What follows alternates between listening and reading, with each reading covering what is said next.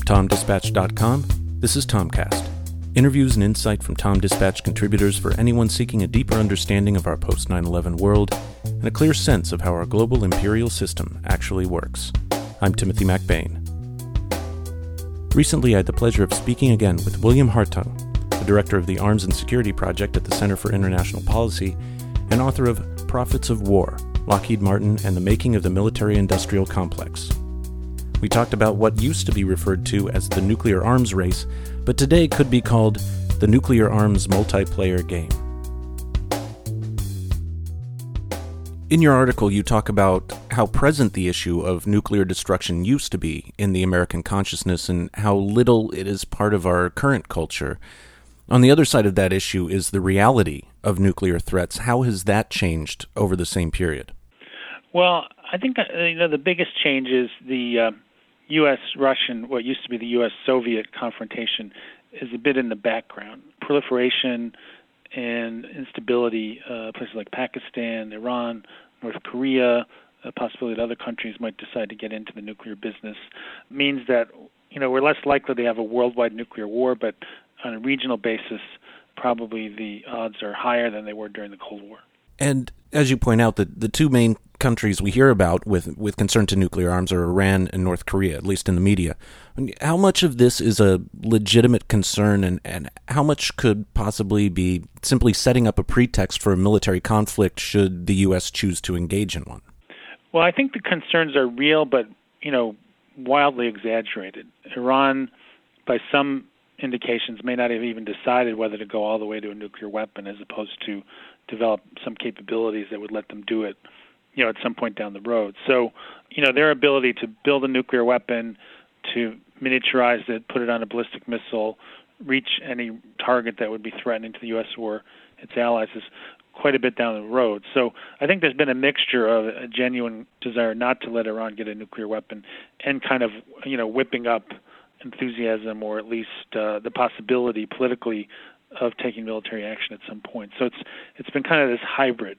In the case of North Korea, one of the big rationales that's been used really since the 90s is, North Korea is going to be able to reach us with a ballistic missile, therefore we need this $10 billion a year or more missile defense system. So once the Soviet Union was out of the picture, suddenly North Korea became almost the sole rationale for missile defense, which has only recently changed with these somewhat absurd arguments in the House of Representatives to build a missile defense system on the East Coast. Is this even a possibility? I mean, considering the missiles used for deployment are not yet developed, is this even something that is worth worrying about or being concerned about? Well, I think either Iran or North Korea should be quite a bit down the list of concerns in terms of security.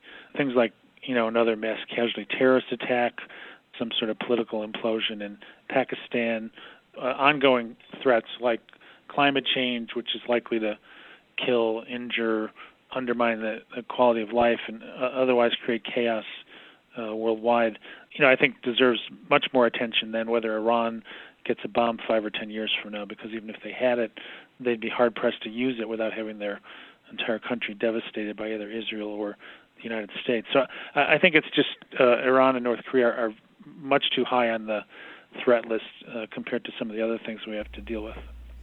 And kind of what you're talking about works outside of that idea of mutually assured destruction, because we're not really playing the same game in those cases. What you're talking about, the threats that we should be more concerned about. But going back to that idea of mutually assured destruction, it's one of those practices or ideas that of course works until it doesn't.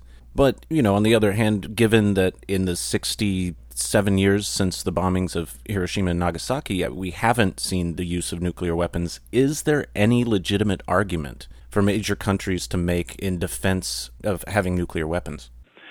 I don't see any substantial reason to have perhaps more than a few hundred. There were some studies by professors at the Air War College suggesting that as few as 300 nuclear weapons in the United States would deter any other country from attacking the U.S.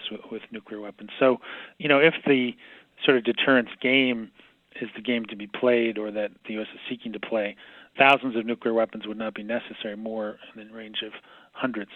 And there's even been arguments which sort of a mixed character from the point of view of global peace and security by people like Henry Kissinger and others who now say the U.S. can go to zero on nuclear weapons, but part of their argument is that the United States could devastate pretty much any adversary using advanced conventional systems. So it's still in kind of an aggressive posture, which I think would not reduce the incentive of some smaller countries to try to get nuclear weapons as a way to hold off a regime change pushed by some of the major powers. So, for example, Iraq, although it didn't have an active nuclear weapons program, part of the argument for regime change there related to weapons of mass destruction. Libya, which gave up its nuclear program, Gaddafi ended up being overthrown. So, if you're a dictator sitting somewhere seeing what happened in Iraq and Libya, you might say, well, maybe I need this nuclear weapon just as kind of insurance policy against some outside effort to overthrow my government. So in a kind of perverse way, I think, over-preparing and having this kind of preemptive force doctrine, whether with nuclear or conventional weapons, gives some of the smaller states almost an incentive to get their own bombs. Could you compare the nuclear reduction rhetoric that we've heard over the past few years, past couple decades, with how nuclear-armed countries are actually behaving in practice? Going back to the Cold War, there's certainly been substantial reductions. There used to be maybe 70,000 nuclear weapons worldwide. Now there's more like 20,000.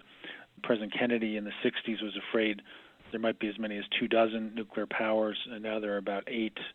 And there's many other countries that could have gotten into the nuclear game that have chosen not to.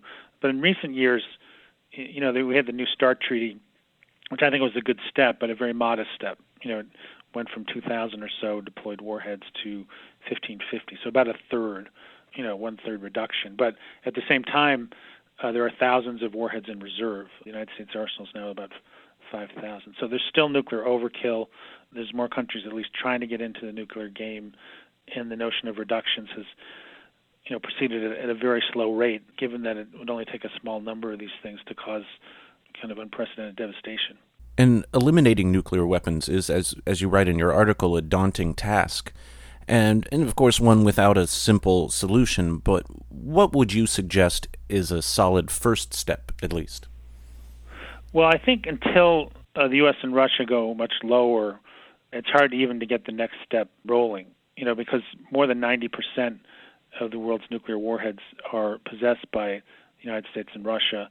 So a country with 50 or 100 or a few hundred, as France and the UK have and China has, they're much less likely to even consider getting rid of their arsenals until the big players have come down quite a bit lower. But that's where I think the most difficult part would come into play.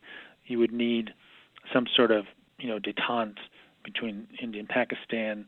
China and India would have to stop looking at each other, as threats.